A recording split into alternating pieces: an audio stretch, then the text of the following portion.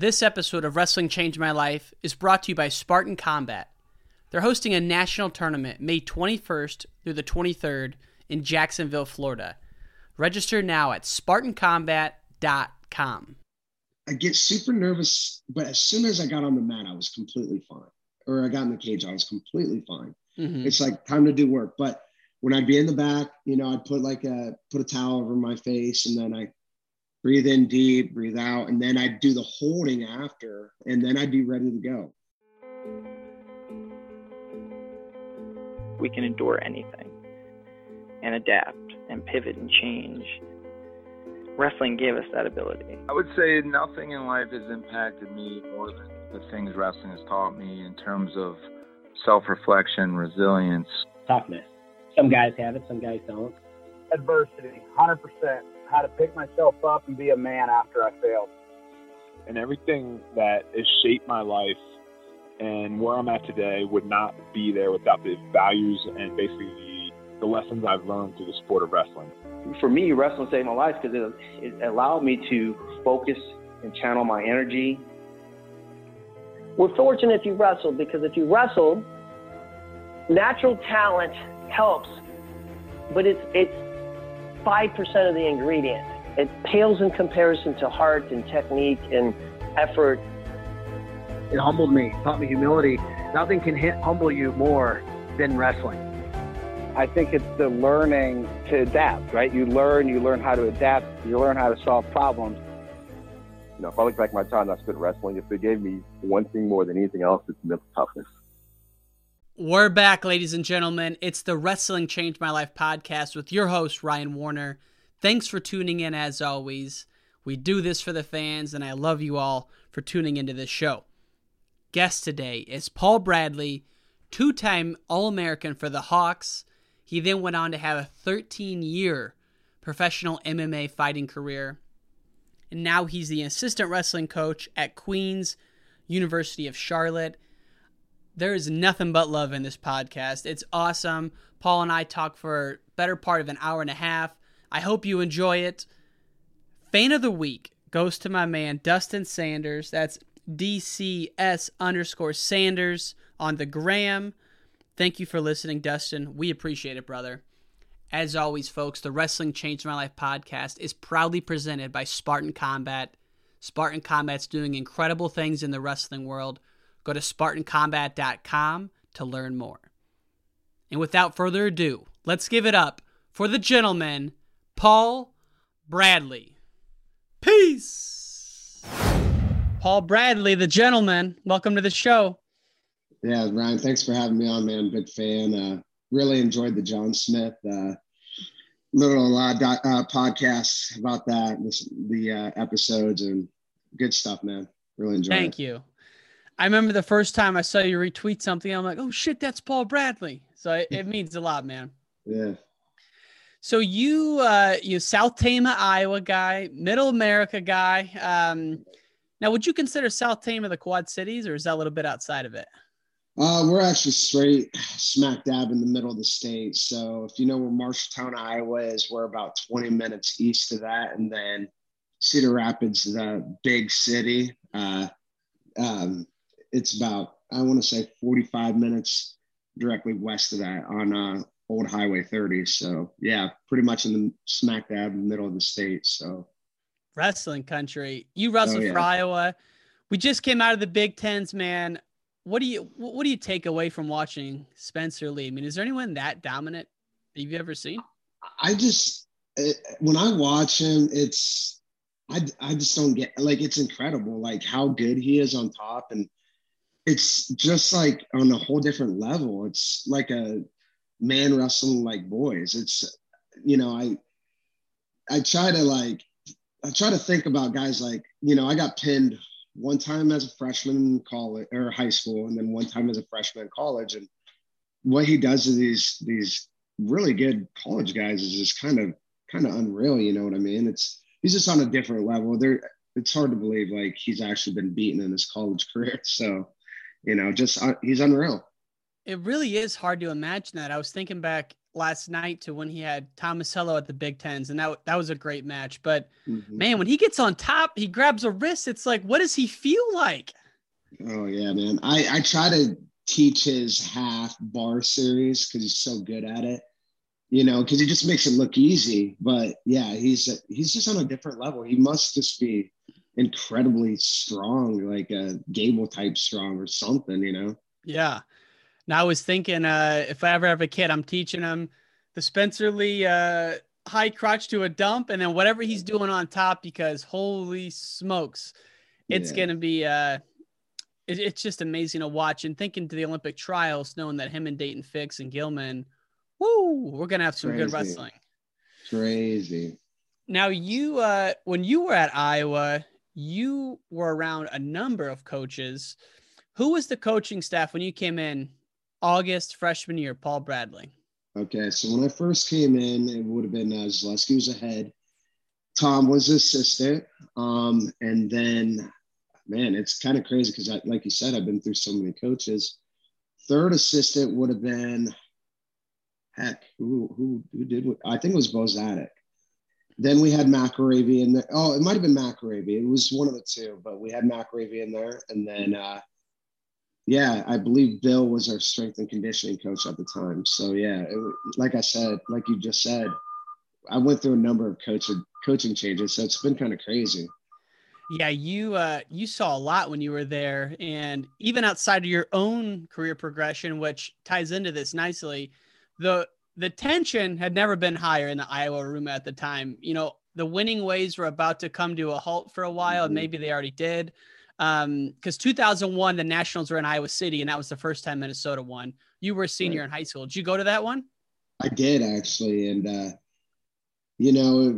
being that, I'd signed with Iowa at that point, but being an Iowa fan, it was kind of tough to watch. But, at the same time, I got to see history made with Minnesota, which is still pretty incredible. Like, you can't knock them for that, and it's kind of funny, too. Jay Robinson's daughter, Jordan, and his son went to Iowa as well. So I was actually really good friends with Jordan, and she actually used to take care of my dog when we go to weigh dual meets and stuff. So I had that connection. But being in Iowa City when that happened, although my Hawks didn't win it, it was still incredible to see a team do that because it'd never been done before. Yeah, and at Carver Hawkeye, it had to just be crazy. Anytime a Minnesota guy wrestled, everyone's booing, everyone's going nuts. Yeah. Man.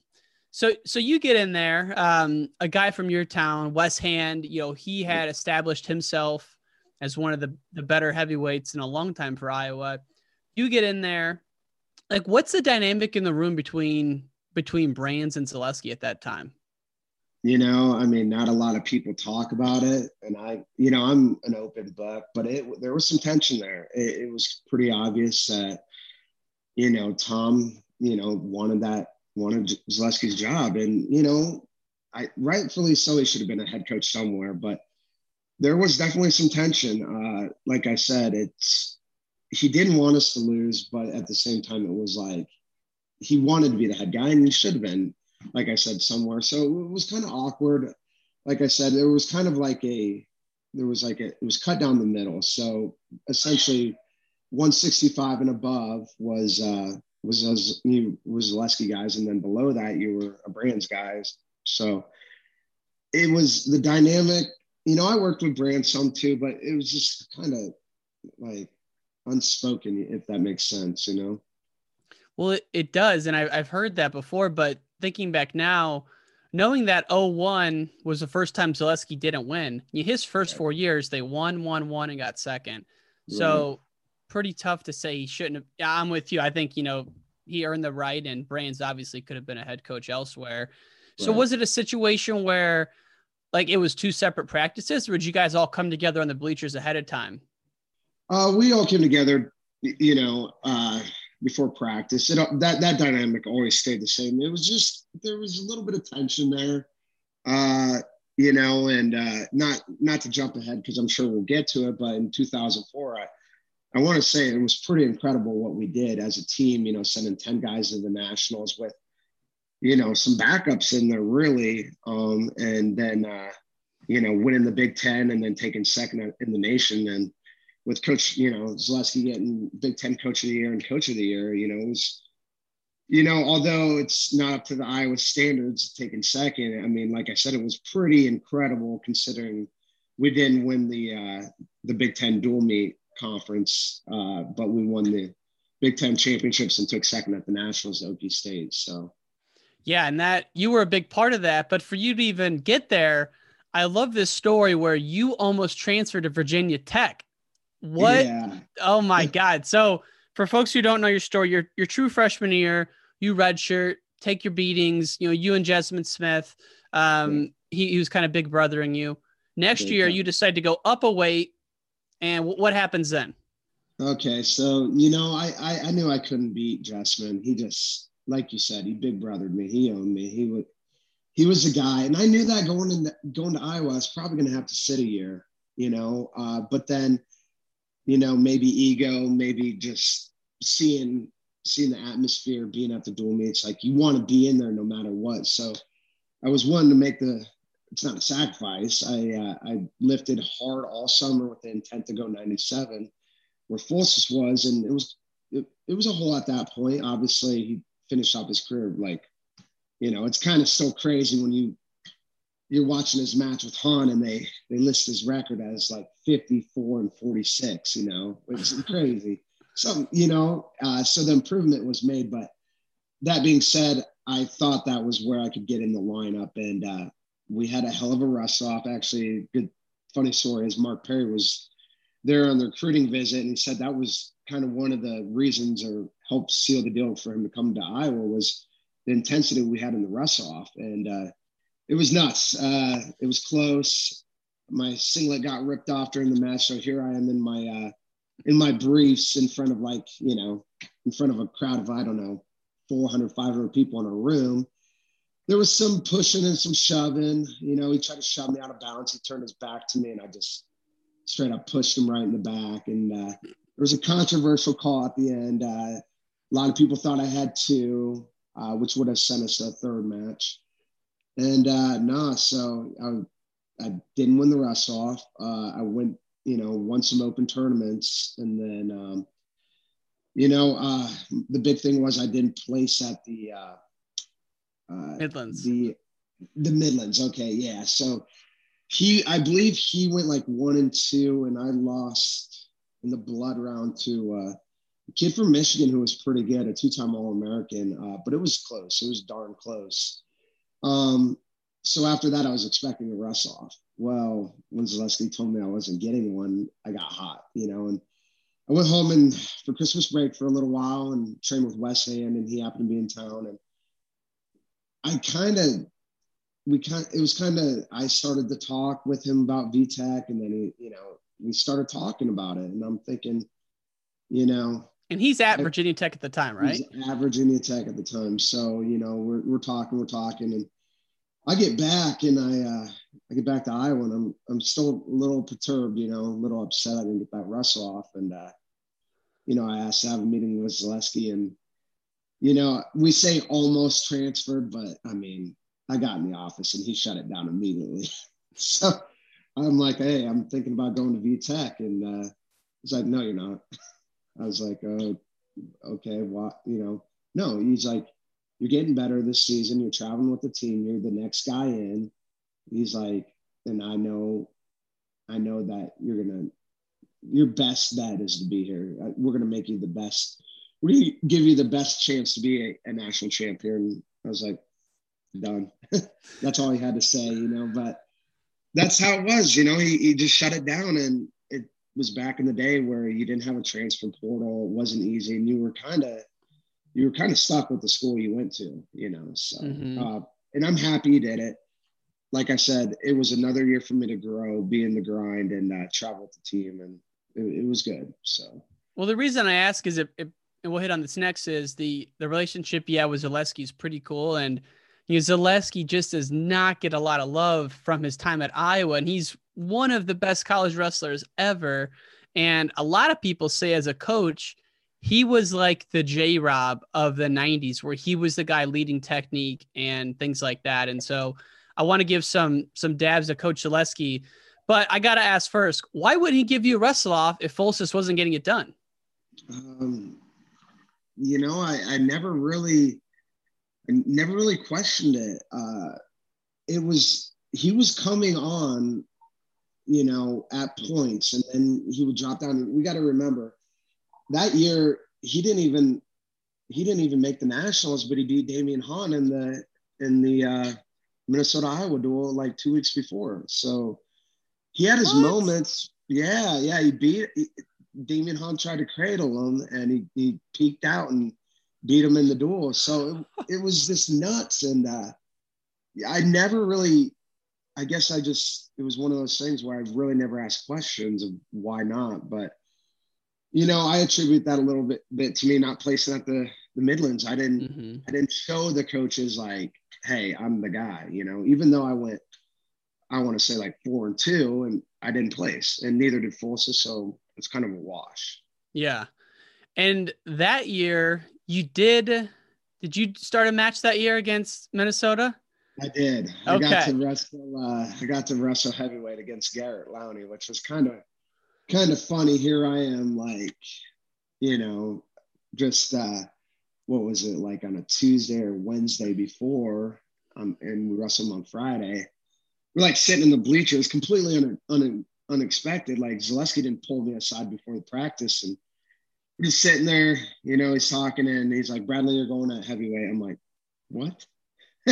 So I got fired up, and yeah. You got to tell why Mako wasn't in there though. What happened? Because people forget how crazy this stuff was. So I happened to be traveling with the team at the time, and don't let me forget to bring up the Bill Zadok incident at that dual meet, which which is crazy. So we're there at Michigan State. Mako pins, we win. Okay, like I said, it was a tough year. We're having an off year. And Mako's getting the pin, and it's obvious he's flat. But I don't know if the pressure of the crowd and the ref, he was, you know, it was a lot to take in. And, you know, you got Zaleski slapping me on the back as a ref, you know, as a coach. And he gets up, and yeah, the guy like says something to him, and Mako stomps on him. So, you know, water bottles coming down from the crowd. It was pretty ugly. And then a little bit later on, bringing up Bill Zadok, he's coming back and he's got this giant cut under his eye. Well, I don't even know how the heck it started, but apparently him and Fulsis got into it, and Fulsis throws a punch at him and cuts him wide open. Not a lot of people know that. And I'm just like, I still don't know the reason today, but like I said, in the heat of the moment, apparently things got out of hand, or yeah, so it was bizarre and nuts, but yeah, that's how I started my first match at Iowa. You know, pretty nuts, because thankfully Mako got suspended for that match and not Big Tens, which, you know, he goes over that in the documentary on Flow. Mako, I mean, had we not had Minnesota, there was no Big Ten tournament for him, so we were lucky in that aspect. Like I said, I got to wrestle Lowney, who, you know, was a Olympic bronze medalist in Greco, super tough, and I had a good match with him. I lost 5-2, but yeah, I definitely probably shouldn't have shot a high crotch on my first shot on him, but you were just out there shooting from the hip, man. First time at Carver. Dude, I was all fired up. You know, it was good. Like I said, you know, although we lost, actually, there was no pressure on me with Fulsis having just beat Han that sealed the dual meet. So that was cool, you know. And like that story is just one that's legend and Hawkeye history. And I'm trying to remember, was that the year where ESPN followed you guys for the season, or was that the year before? That was the first year. That would have been in 2001 to 2002. And yeah, I mean, I tried to stay out of the camera as much as possible, being a little freshman, but there's pretty much, sadly, that my camera time is me exhausted or Jessamine Smith choking me on the mat. So yeah. Dude, when that came out as a middle schooler when there's no internet, that was the coolest thing I've ever watched. I recorded it, must have watched it 50 times. I mean, that opening scene where Brands is sitting there and giving like the montage on why wrestling is what it is, it's like unbelievable. What was it like having those cameras around? Were they around like everywhere you guys went? Everywhere. Like I said, being a freshman and redshirting that year, it didn't bother me at all because they weren't following me around. But I can only imagine, like, you know, having them follow me around and trying to perform and get a start and the pressure that comes with that. And as coaches, you know, there was a ton of pressure when you're being followed by, you know, someone like ESPN. But yeah, it was pretty crazy. I mean, people watch that Okie State part where, you know, the next morning where we lost, and it was just as intense as the camera showed. Like, it was a miserable workout. You know, it's funny too. I think of when Zaleski put the box down. You don't see that. They cut that out, but he puts a box down before he talks. And you know what the box is there for. He's going to kick it. Well, he kicks it and gets his foot stuck in it. So it's kind of funny watching him try to shake it off, but you can't laugh. So yeah, then they show the part where he, you know, he's yelling at some guys, but yeah, it was the day after was miserable, man. Like, I forgot about that one. He gives the speech where he talks about he had to go home and watch Gladiator that night. Yes. Oh my God. These are, you know, and then they use, you know, when they're showing domination and they're showing, what is it? TJ Williams, like shadow wrestling. And it was awesome. It was intense. But as far as like, yeah, I'm just glad it wasn't when I was like the starter. Let's put it that way. That would have put too much pressure. But yeah, it was just as intense as the cameras showed, you know. When you think about that, was Brands last year there. Mako gets second. It's already a tough year. I mean, not bad, but just tough, you know. And then you got the cameras around. Holy smokes, that must have been an interesting. Just to correct you, Brands' last year was actually in 2004. Got it. Yeah. Oh, so he was only at Virginia Tech for 2 years then. Right. Yeah. Oh, yeah. Wow. I didn't realize that. Yeah. So one of the things, I heard you on the Quad City area podcast, and got to give love to those guys. I'm from the Quad Cities. Yep. One of the things you said, though, before you really turned the corner at Iowa was when you came in, you were beating Tyler Nix, or not going good with them. But then when you started getting beat by Jessamine Smith, your confidence lowered and you were doing worse against the other guys too. Talk about that a little bit. And like, why do you think that happened? Like I said, when I first came in, granted, I wasn't wrestling Jessamine every day, but I was wrestling like Ben Shirk, who, you know, at that point in his career, he's pretty wobbly, but he was an All-American. I was beating him. I was beating a lot of guys in the room. And to beating Tyler Nix, let's just put it this way. Everyone knows that he's not a great practice room wrestler, so I can't take too much credit.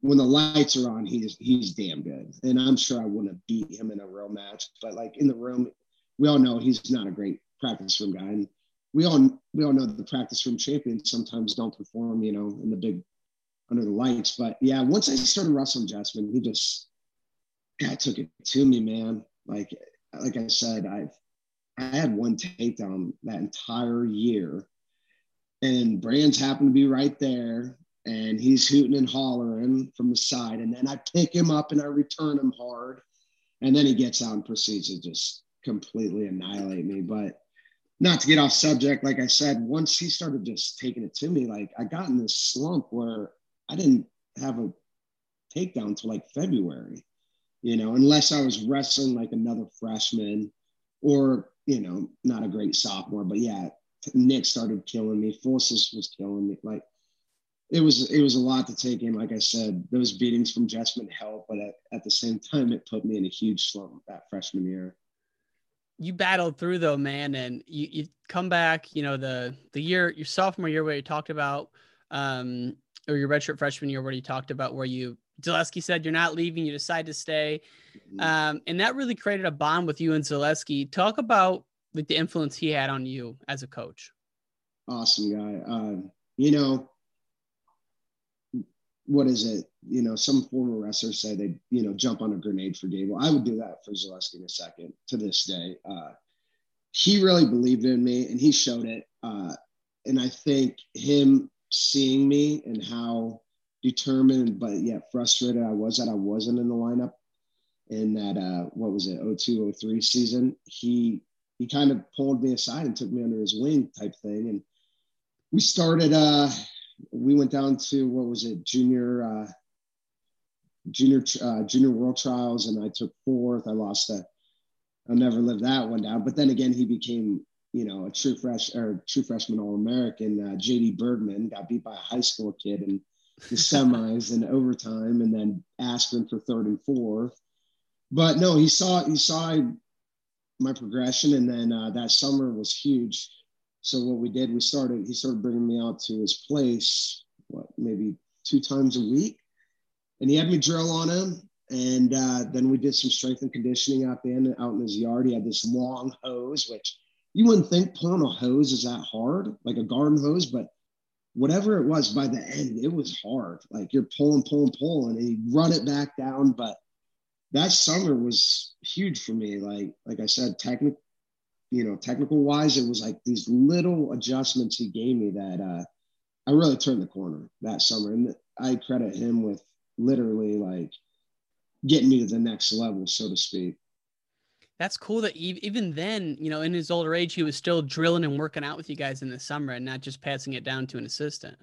Not at all. And, you know, getting back to that, I knew I turned the corner, you know, because that was Jessman's after the Nationals. I started getting those takedowns, and then I was losing, you know, 6-4 in like an actual match. And before, like I said, he used to just kill me. Like it was awful, but that's when I knew I could compete, is when I finally was keeping it close with Jessman Smith. So, and before we get to your redshirt sophomore year, I gotta ask, just from afar, I don't know if you wrestled him too much, but when Mako came in the room as a freshman, I mean, what in the hell was he like in there? You know, he's intense. I mean, you get what you see, but a lot of people don't see how he was a really fun guy to be around, man, like outside the room. But when he's in that room or he's thinking about training, that's all it is. Boom, boom, boom, 100% training, you know. He always wanted to train. We'd be sitting at his house, let's go train. I'm like, damn, Mako, all right, let's go, you know. But he was one of those guys, like, you know, you think of listening to one of your podcasts, we talk about the Steiner brothers training 3 times a day type thing. Well, Mako, I can't keep up with you, dude. Like, you're legitimately a savage, you know. And it would have burned me out. But, you know, I trained with him, you know, I think we talked about this a little bit. So, you know, his freshman year, he doesn't accomplish what he, you know, set out to do. And the second year, you know, he's on the tear. He's ready to get that national title. Well, you slowly but surely start to see our heavyweights getting injured here and there. And I don't want to say they were like, you know, faking it, but you didn't want to wrestle Mako. That's how bad he was. He was out there to hurt you, torture you, put you in pain. So, you know, guess who's the next up? Me, because I'm the backup 197, because they're not going to put forces with him. He'll get broke, you know, like that's just how Mako was. And so they wouldn't put the starting 197 with him? That was like a known thing? No way.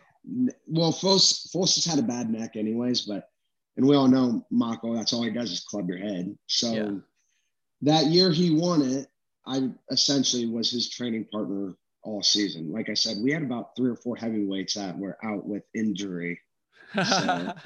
So who would work out with him if you weren't? Did my man Coach O from Coe College come down once in a while? Yeah, I saw Coach O in there a few times. I believe, Wes wasn't there yet, or he was in VTech. He was. I keep forgetting. Wes was. He was either there my freshman.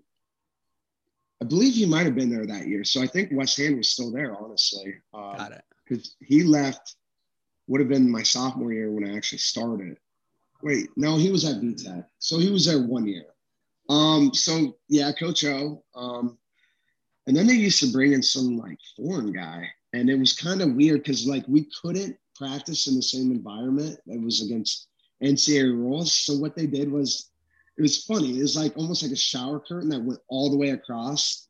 and they pulled it, and Mako would be on one side wrestling this guy and get, practicing. We'd be on the other side. It's kind of funny, man, but kind of crazy. God. Yeah, that's wild. I mean, but you think about, there's just not that many bodies who are that big and who can go 90 minutes, 5 days a week. I mean, pretty insane. And you were telling some stories that back then, this was the old school days where you might have a practice where it's just first guy to quit 45, 60 minutes. Yeah. Yeah, I figured that out through Jessamine Smith, because he would grab me every time, first one to quit. Well, this is kind of funny bringing it back, but the summer, I'll never forget, we're wrestling in, we have summer camps. It's like 100-degree heat in the field house too, so it was one of those days, wrestle till someone quits. Well, he starts choking me, and literally Bent Leg Turk has his arm around my neck, and yeah, man, I started throwing up all over myself. It was bad. And he's like, ugh. And I get up, and I'm still trying to wrestle. He's like, no, dude, you quit. I was like, no, I didn't quit. And here I got puke on the side of me. But yeah, so from then on, whenever I heard we had that practice, I would, this is kind of sad, I would always grab a freshman. And what I would do is I would get them in that same move, essentially a bow and arrow. And then I'd come across and cross face, and I'd get my hands locked. And I'd just slowly start notching my hands up, and I'd choke them unconscious. And I did that to 2 freshmen, actually, 2 years in a row. Because I knew it'd be the end of the practice. Because if not, no one's going to quit, and like I said, some of those other guys, 2-3 hours, they'd still be going. But I figured out how to get them to quit. Match is over. You got passed out. So that's some tribal knowledge you learned right there. Oh yeah, learned it the hard way, unfortunately. What can you tell us about Mark Perry in the room? He was one of my idols growing up. I know he was on the teams when you were there, at least a couple of the years. Were you close with him, or does anything jump out of just working out with him every day, year in and year out? Yeah, extremely close with Mark. When he came in, we're kind of like from the same niche, Iowa was like a little bit more rough around the edges back then. So when Mark came in, it was kind of like a breath of fresh air. We really vibed. We were good. We became really good friends. Loved his style, loved the way he wrestled, and loved how he, obviously going against the grain coming to Iowa, was pretty awesome. But no, me and Mark were super close. He was actually my drill partner at the Nationals in 2004. So extremely good guy, man. And then, like I said, he came in the lineup that next year and made it to the NCAA finals, took second, and then went up to 74 the following year and took third, lost to Herbert in the semis, but still pulled out that Gorian Award, man. So extremely good guy, man. A lot of people don't know, man, Mark had a serious neck injury that would have been his sophomore year when he was wrestling 74. It's kind of amazing he was able to wrestle at that level and throughout the rest of his career. So yeah, that weight is so filthy to look back on, to think that and then what Askren did to Herbert is just unbelievable. I mean, Flo did a great documentary on Askren, and that match is kind of profiled, but then you forget that Mark Perry was in the mix, man. It's like, God dang. Yeah. And what Herbert did to, Perry, and like I said, not taking anything away from Herbert. I mean, Mark was extremely injured, herniated neck, and probably needs surgery to this day, but he's kind of fighting it. But yeah, what Herbert did to Perry in the semis, and then, he goes in the finals and Askren does that to him. It's like, dang, man, it was a stacked weight. Definitely. Now, one of my favorite parts about your career is, and this is just me looking at the brackets, going into the Nationals, your redshirt sophomore year, you were the 12th seed? Right. Dude, you make it all the way to the semis. You wrestle Greg Jones, one of the GOATs, lose that one, come back though. And did you get third or fourth? I got fourth. So I tell my guys, my athletes here all the time, we got our national tournament coming up this week, and unfortunately, we're only sending one guy. We should have taken 4, honestly. We right there, our team wrestled above their seeds, but not getting off topic, but yeah, like I said, it doesn't matter your seed. Like I said, that year I was a 12 seed, made it to the semis. I lose to Greg Jones, and then I lose to the defending national champ for third and fourth, Jake Rorschach. So yeah, you know. So what do you think? So you're coming into that tournament. I don't know if you're a big self-talk guy or what, but like, how are you getting yourself mentally ready, like Thursday morning when the tournament starts? My thing I tell the athletes even here is the Big Ten. My thing was always I'd start off real hot and then I'd hit the Big Ten season, and it's like such a grind. You never get a break. Every single weekend you have 2 matches, and the guy's probably either a top 20 guy or a top 10, and the smallest, it's like you're so close and level that it's just like a grind. So I used to get in these slumps where I'd end up, 4-4 or 6-4, but like I looked at the national tournament like, oh my God, there's light at the end of the tunnel, and I've been through the grind. I've been through all these tough matches. Oh, I'm wrestling this kid from Fresno State. He hasn't wrestled the Big Ten schedule, so in that respect, it was a lot of self-talk. And before I forget, like I said, I'm a huge fan, Ryan, but listening to your interview with Metcalf, and he talks about that class that was supposed to be a joke, relaxation techniques. That's the name of the class. He didn't know the name. I took that class, and I'll tell you what, he's 100% right. It's true. Like, you take your breath and you hold. I use that all the way through that season, all the way through my fight career, and it really helped to calm me. But Thursday morning, I'm thinking, all right, it's time to go. I'm excited. 3 more hard days of wrestling. And like I said, there's a light at the end of the tunnel where, it's not where I'm in Iowa City in February. There's no students here. We're training 2 to 3 times a day. It's dark when I go in. It's dark when I come out. It's like, it's starting to become nice out, things like that, like light at the end of the tunnel. It's like I said, I like to say, and it's just time to go out and compete. So. And yeah, I mean, this time of year, it's really right about now is what you're talking about. Days start getting longer. Things just feel better, and you're excited about it. And so when you got 4th, was that the year Iowa got 2nd? Right. Man, pretty incredible to think that, in the midst of Oklahoma State's run, you guys pull off a 2nd. And like you said, win the Big Tens. It's just amazing to see that. Obviously, you wrestled way above your seat, and that was a big part of that. But going back to your breathing technique, so what was it? You kind of very simple, breathe in for 5 and breathe out, or was there? Yeah. So you would, first you'd start with just deep breaths, and I would always do this in the back, like, because I'd always be super, super anxious. But it's weird, like it was the same thing in my fighting career. Like I get super nervous, but as soon as I got on the mat, I was completely fine. Or I got in the cage, I was completely fine. Mm-hmm. It's like time to do work, but when I'd be in the back, I'd put a towel over my face, and then I breathe in deep, breathe out. And then I'd do the holding after I kind of, I guess, got warmed up, so to speak.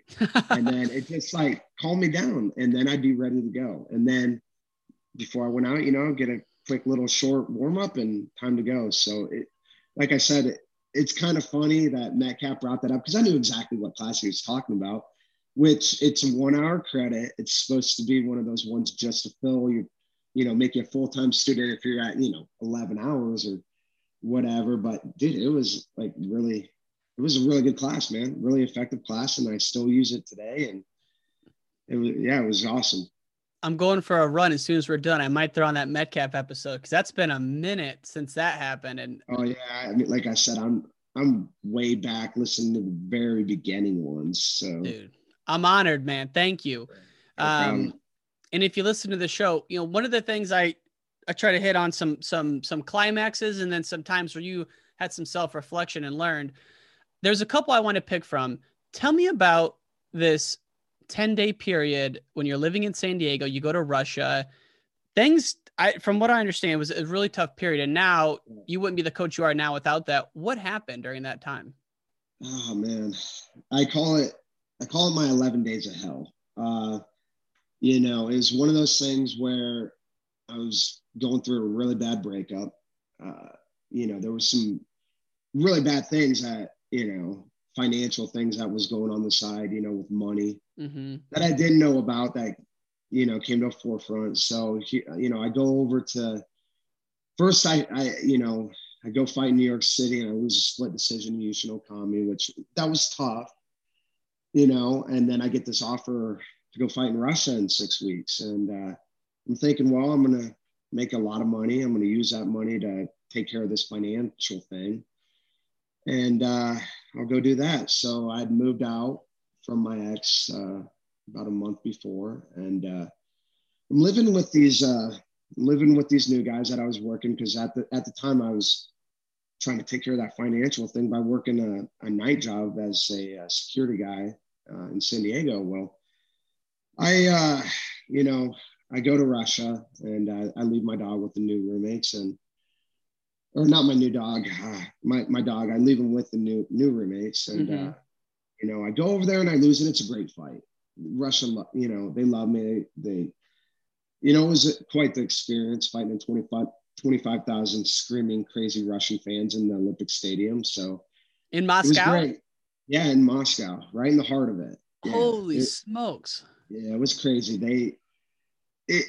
There's, it was a Wild West out there. And the guy I was fighting, he was banned in America for steroids for 2 years. And of course we don't get drug tested over there. How juiced up was he, dude?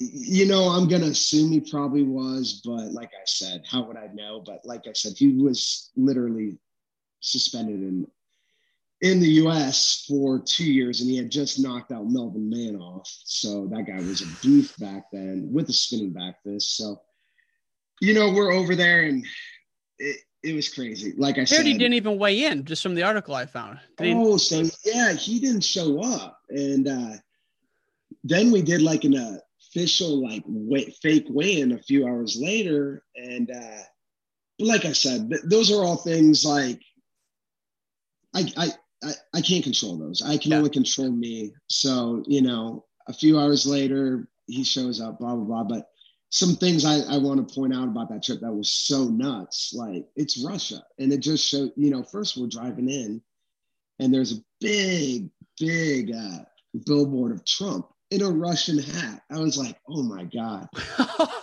Yeah. And we get to the hotel and there's bullet casings outside and it's a nice hotel. And I'm like, what in the world? But getting to the arena, same thing, kind of like in wrestling, I'm all jittery. But as soon as I get to the arena, I fall asleep. Like I'm like in my comfort zone, it's when you're not in the environment where I'm like this, but as soon as I get to the arena, like I sleep for like 2 hours. But it's funny too, because they come into my locker room and they're like, oh, don't come out. They're a live animal coming through. I'm like, what do you mean? So I peek my head out the locker room door, and there's a guy walking out with a bear. Like that was his walkout. He has a bear on a leash.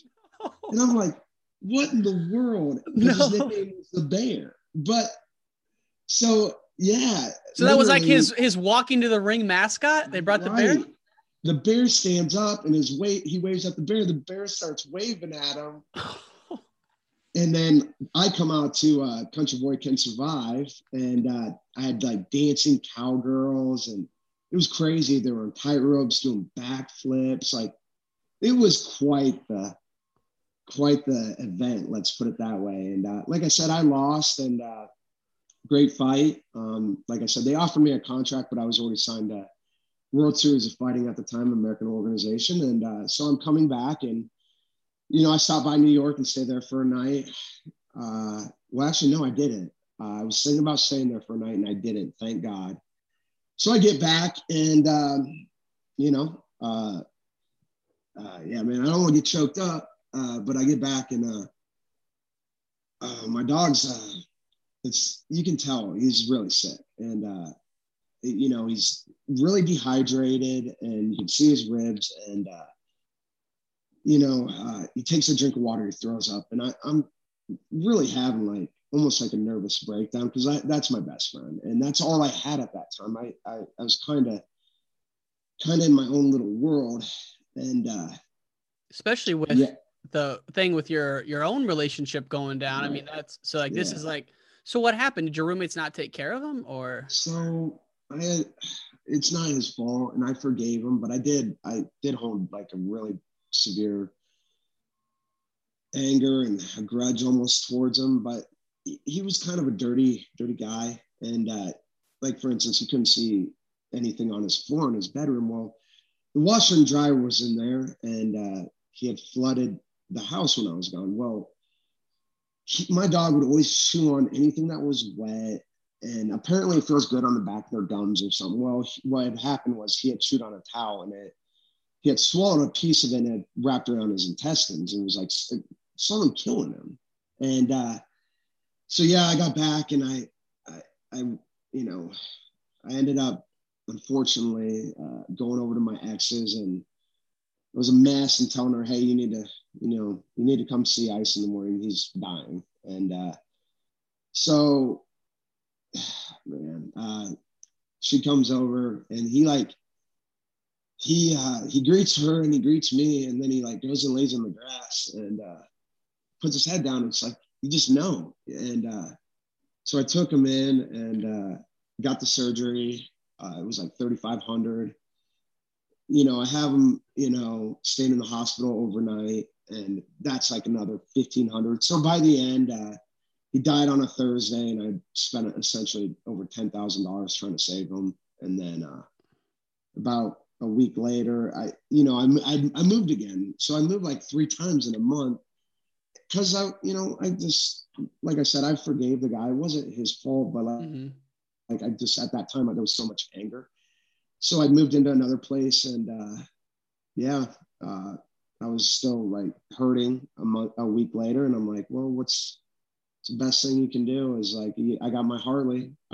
That's how I just, I came around a blind corner, and yeah, man, there was a car stalled out, and I hit it probably at 55, 60 miles an hour right in the back end. So holy shit. Yeah. So, I was on the ground, I was in shock, more or less. There wasn't pain, but I had essentially down the middle, my lips were gone. So I was like trying to talk, and they were over here, and I'm like, why can't I talk? And right here, like bone, it was pretty bad.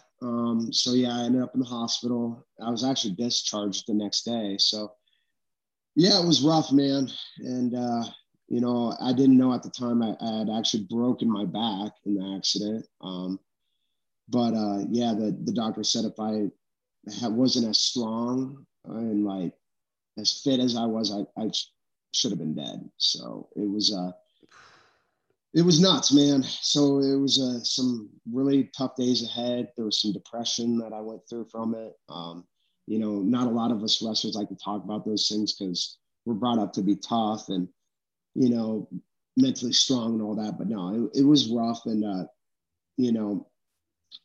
just to answer your final, you always ask, how has wrestling changed your life? Yeah. That's wrestling. I would have never made it through something that mentally grueling if I had not been through what I've been through with wrestling. So not to jump ahead and already answer that question, but like I was thinking that because you always ask that question. Well, wrestling prepared me for those challenges that I faced during those dark times. So, essentially, like I said, I didn't even know my back was broken at the time. And then when I did figure it out, it was like 7 months later, and we got the surgery and tried to come back and fight, and just wasn't the same guy. You could tell my timing was a little bit off. And, everyone will say, even in wrestling, it's a game of inches, and you're off by that much, that's all it takes. So, I tried to do 2 fights 7 months after surgery, which probably wasn't smart, and just realized it's time to move on. It's time to move on with my life, and blessing in disguise, kind of, because it got me, to where I'm at today. And who knows, I could be one of those guys still trying to compete where, at my age, it wouldn't probably been smart, So I think everything happened for a reason. It was just a really dark time in my life at that point. And like I said, to answer that question, how did wrestling change my life? It prepared me for that dark time. So And it's crazy that when you're, as a young man, you probably thought, losing a match or, I know for sure, like your junior year of high school, the state tournament was a pretty big time for you. So like, but then you look at, all right, when real life hits, I've had some traumatic relationship things happen, but nothing like that, where you got financial problems, you got your best friend, you got a relationship, and your health, all that's gone. I can't imagine the place you were in mentally in the weeks after that. And I was really asking just to understand, how'd you get out of it? Because there's a lot of people listening who are either in some pain, physical pain or emotional pain, or they're in a lot of pain. And just hearing that someone like you, who's like just the ultimate man's man, you were going through that too, is kind of in a weird way reassuring to folks out there who maybe aren't, two-time All-Americans at Iowa. And so any tips on how you came out of that? Yeah. And like I said, I'm more than happy to open up about that type of stuff. Like I said, I battled depression. It does run in my family. My mom, she suffers from it, but she manages it well. Like I said, I always was taught, at Iowa, you got to be mentally tough. You can't show any emotion. You can't do this. And I think that can be very unhealthy not to let these things out. And when they continue to build, that's how breakdowns happen. And that's essentially, what I had was a mental, I'm not afraid to say it. When the dog died, I pretty much had a mental breakdown, but how I got out of that, therapy. And I'm not afraid to say that. I had a sports psychologist all the way through my fight career who was dealt with as a therapist. And there was a lot of time spent there getting through this. And he didn't particularly agree with me going back to my ex after the accident, which I did, because I needed someone to take care of me. I was that messed up. And he was right in the long run, but at that time I didn't have many choices. And I did a lot of therapy, a lot of soul searching. I dug into my kids' wrestling club I had in San Diego and really focused on them, because obviously watching them succeed makes me happy, and watching them grow as little athletes and little people is amazing as well. So I dug myself into that. When I was able to get back to training, I got myself dug into that. And I just surrounded myself with good people, man.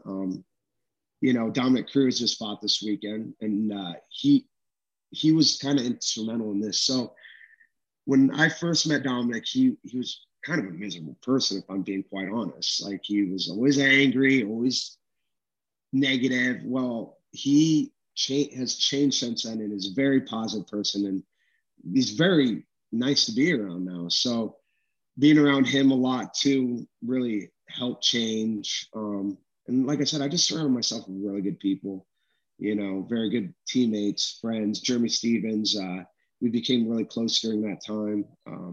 Was Phil Davis down there at all?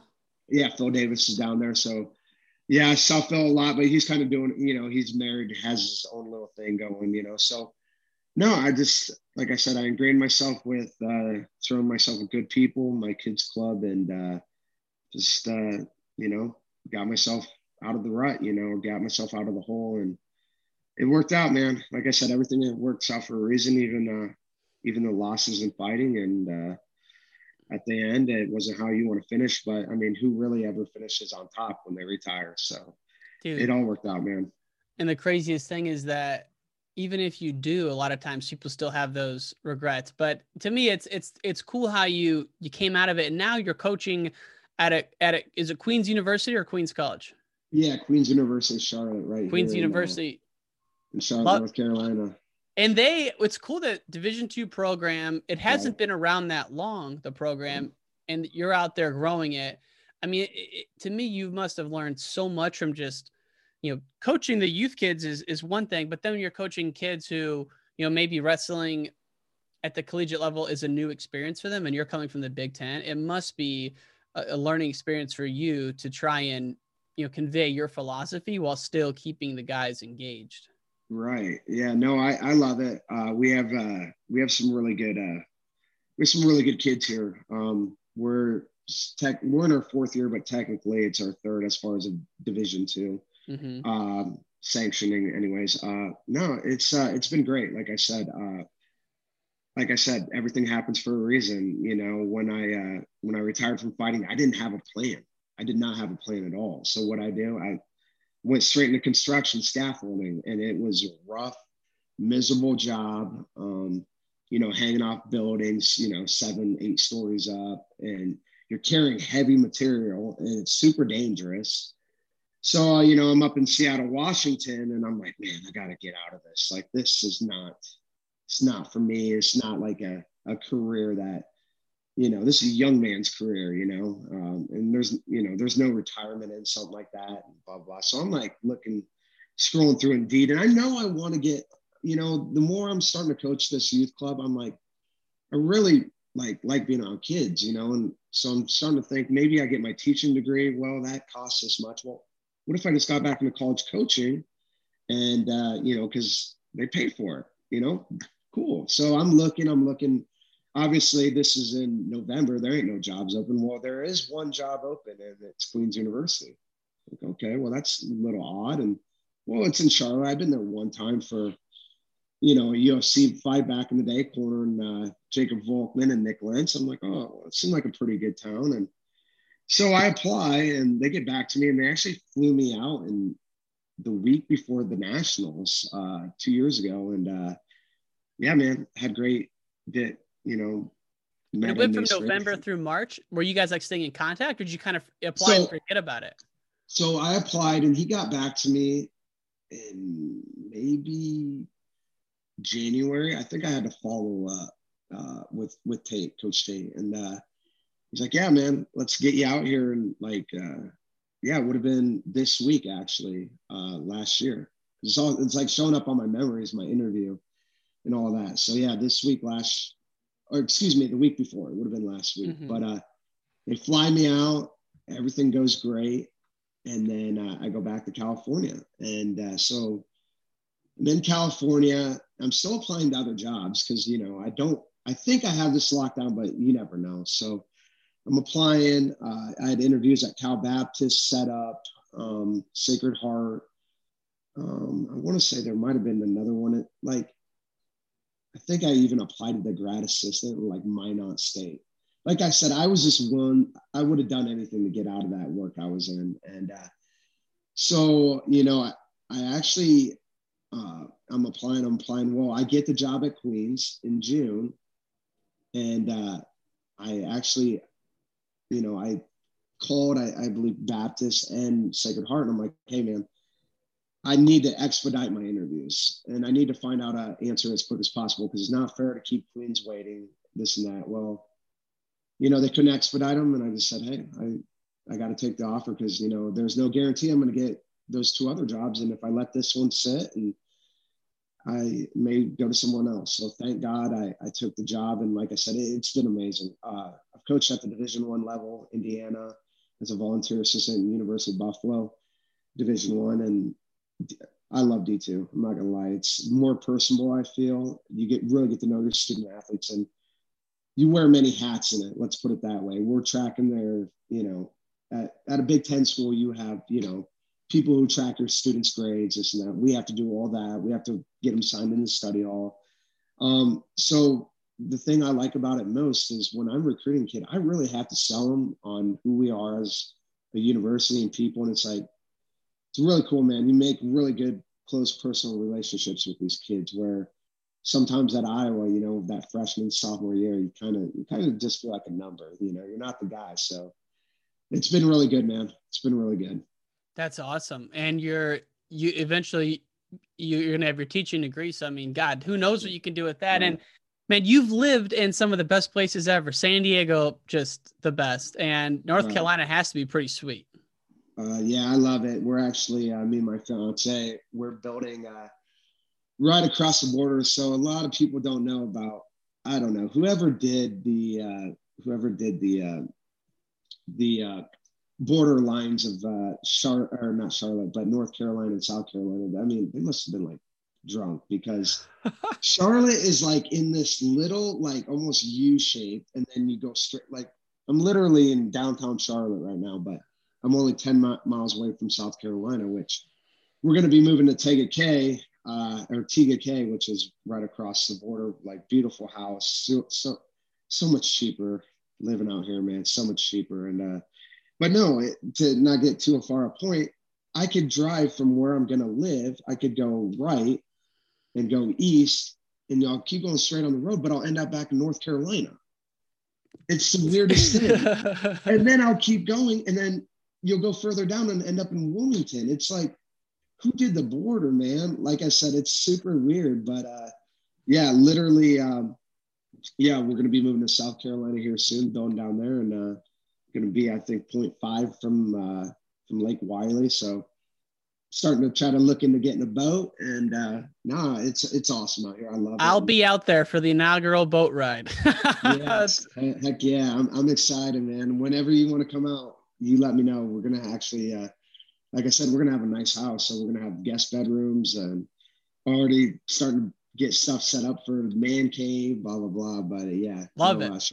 Charlotte's a great place, and San Diego's amazing, but it's one of those things, like, this is how I explain it to people.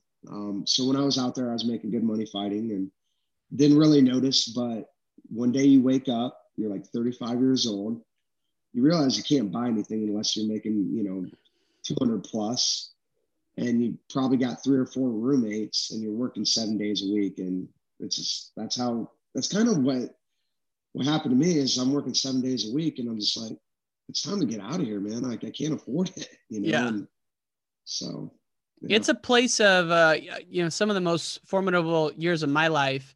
Right after grad school, where I thought I was going to be a lawyer, I bombed the test. I went into sales, lived in San Francisco for 5 years. When you're in California, it is, you're on your own, dog eat dog. It's super expensive, super competitive. It's like a shaping period. I mean, you went through that at Iowa, but really when you're out there, if you're not from there, it's like a different world.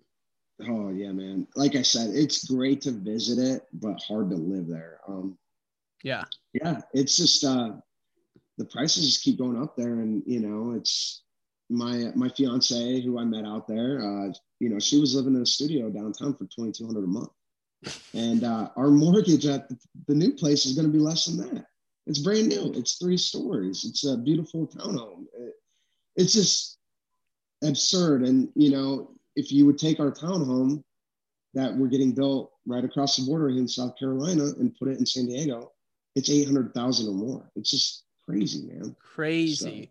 And it's cool that, just to see your journey come full circle, man. I'm super excited what you're doing out there at Queens University. Also knowing that, I have some friends who coach at Co. The D2 and the D3, those regionals are ruthless and unforgiving, man. There's no room for error. There's not enough qualifiers, in my opinion. I don't think people realize how tough those regionals are, dude. No, I try to, so I'm learning a little bit more and getting better at it, but every kid wants to go D1 now. Yeah. It's all over the TV. You can see it everywhere. And here's the other thing I want to point out too, because you give me this platform to talk, and I love it. And a lot of people listen. It's like these clubs, they need to start understanding like D1 isn't always the end. A lot of these guys go there and they're just a practice partner for 4 or 5 years. Where at D2, they can honestly go there and be successful. And like you just said, the competition really isn't that far off. If you look at even our region here, a lot of people don't know this, but we have 7 Division I schools here in North Carolina, only behind. What? Yeah, we got a ton. Believe it or not, you got Campbell, you got Gardner-Webb, you got Duke, you got NC State, you have, I'm already missing. Yeah, App State. These are all right here. Holy shit. Yeah. So props to the Carolinas for building out there. I mean, for real. Illinois doesn't have that. No. So yeah, and I'll get to that too. I use it as a recruiting tool. So here's the thing. Like a lot of these guys in our region are D1 fallouts. Just thinking of Mitch Dean over at Belmont Abbey. He was at Clarion. But I do use it as a recruiting tool, as in, it's easier to go up than it is to go down. So if you're at a Division I, it's harder to come to D2, but it's easier to go D2 to D1. Now, I'll tell the guys who I'm recruiting, if they're on the cusp of like a D1 athlete, I have no problem releasing you if you come here and dominate, win 2 national titles, whatever. And you want that challenge. I have no problem, but first you got to prove yourself once you get here. But yeah, so I do use that as a recruiting tool. And like I say, like we have 7 of them right here in the state of North Carolina for you to look at. And but like, not to get too far off, if you look at our region, a lot of those guys are, like I said, D1 dropouts. Last year, Pembroke had a kid, I want to say it was like 25 years old, Key, last name Key, wrestled at App State. Well, heck, he was a national qualifier in like 2015, I think, and won a match. It was like the 14th. Yeah, it was like the 14th seed. But yeah, he was at, he was at Pembroke and number 1. And just, what is it, 2 weekends ago, Isaiah Royal, who's the number 1 seed at the region and number 1 in the nation, he gets beat 11-2 in the semifinal. So takes 3rd, thankfully gets a wild card. But yeah, it's just nuts, man. The level of wrestling at D2, it's not far off from D1 at all. And I like to talk about that a lot too, is you take the top 1 or 2 guys at the nationals in D2, they can compete at D1. Are they going to be All-Americans? Maybe, maybe not. But I look at the kid from Central Oklahoma at 84. That kid's good. Like he would challenge for All-American, if not a national title. He is super. I believe his name's Heath Gray. Same thing. He went to Oklahoma and then he transferred to Central Oklahoma. But really good kid. And yeah, man, it's no joke. D2 is no joke. Not at all, man. And we gotta support all the programs. So it's awesome that someone like you is out there, helping build that program. I hope you get a kids club started soon, and you guys are dueling compound, the North Carolina versus Georgia. I mean, not to cut you off, but no, go ahead. I got to give them a shout out. I'm actually a assistant coach for the youth program over at Dark Horse Wrestling Club here in North Carolina. Let's go. Right here in Charlotte. Yeah, they're good, man. Great kids. I mean, their facility alone is like, dude, like it's amazing. It's better than most college rooms. Like what's it called? Dark Horse Wrestling Club. So yeah, I work primarily with the youth and middle school. We have high school there. Obviously, I don't try to work with them too much just because conflict of interest being a college coach. But yeah, it's a great program. Like I said, I'm able to still coach the youth and be around those kids because, like I said, I love kids and it is a passion. But I do love coaching the college kids because it's just a complete polar opposites on, the mental aspect, and it's good to have both. It's refreshing too. So. That's sweet to have a facility like that. It's amazing the club facilities around the country. Oh, I'm telling you, like I said, it's sometimes I'll have my Queens guys in there, especially this summer during the COVID lockdown. They went in there and trained some, and it's unreal. I mean, it is unreal.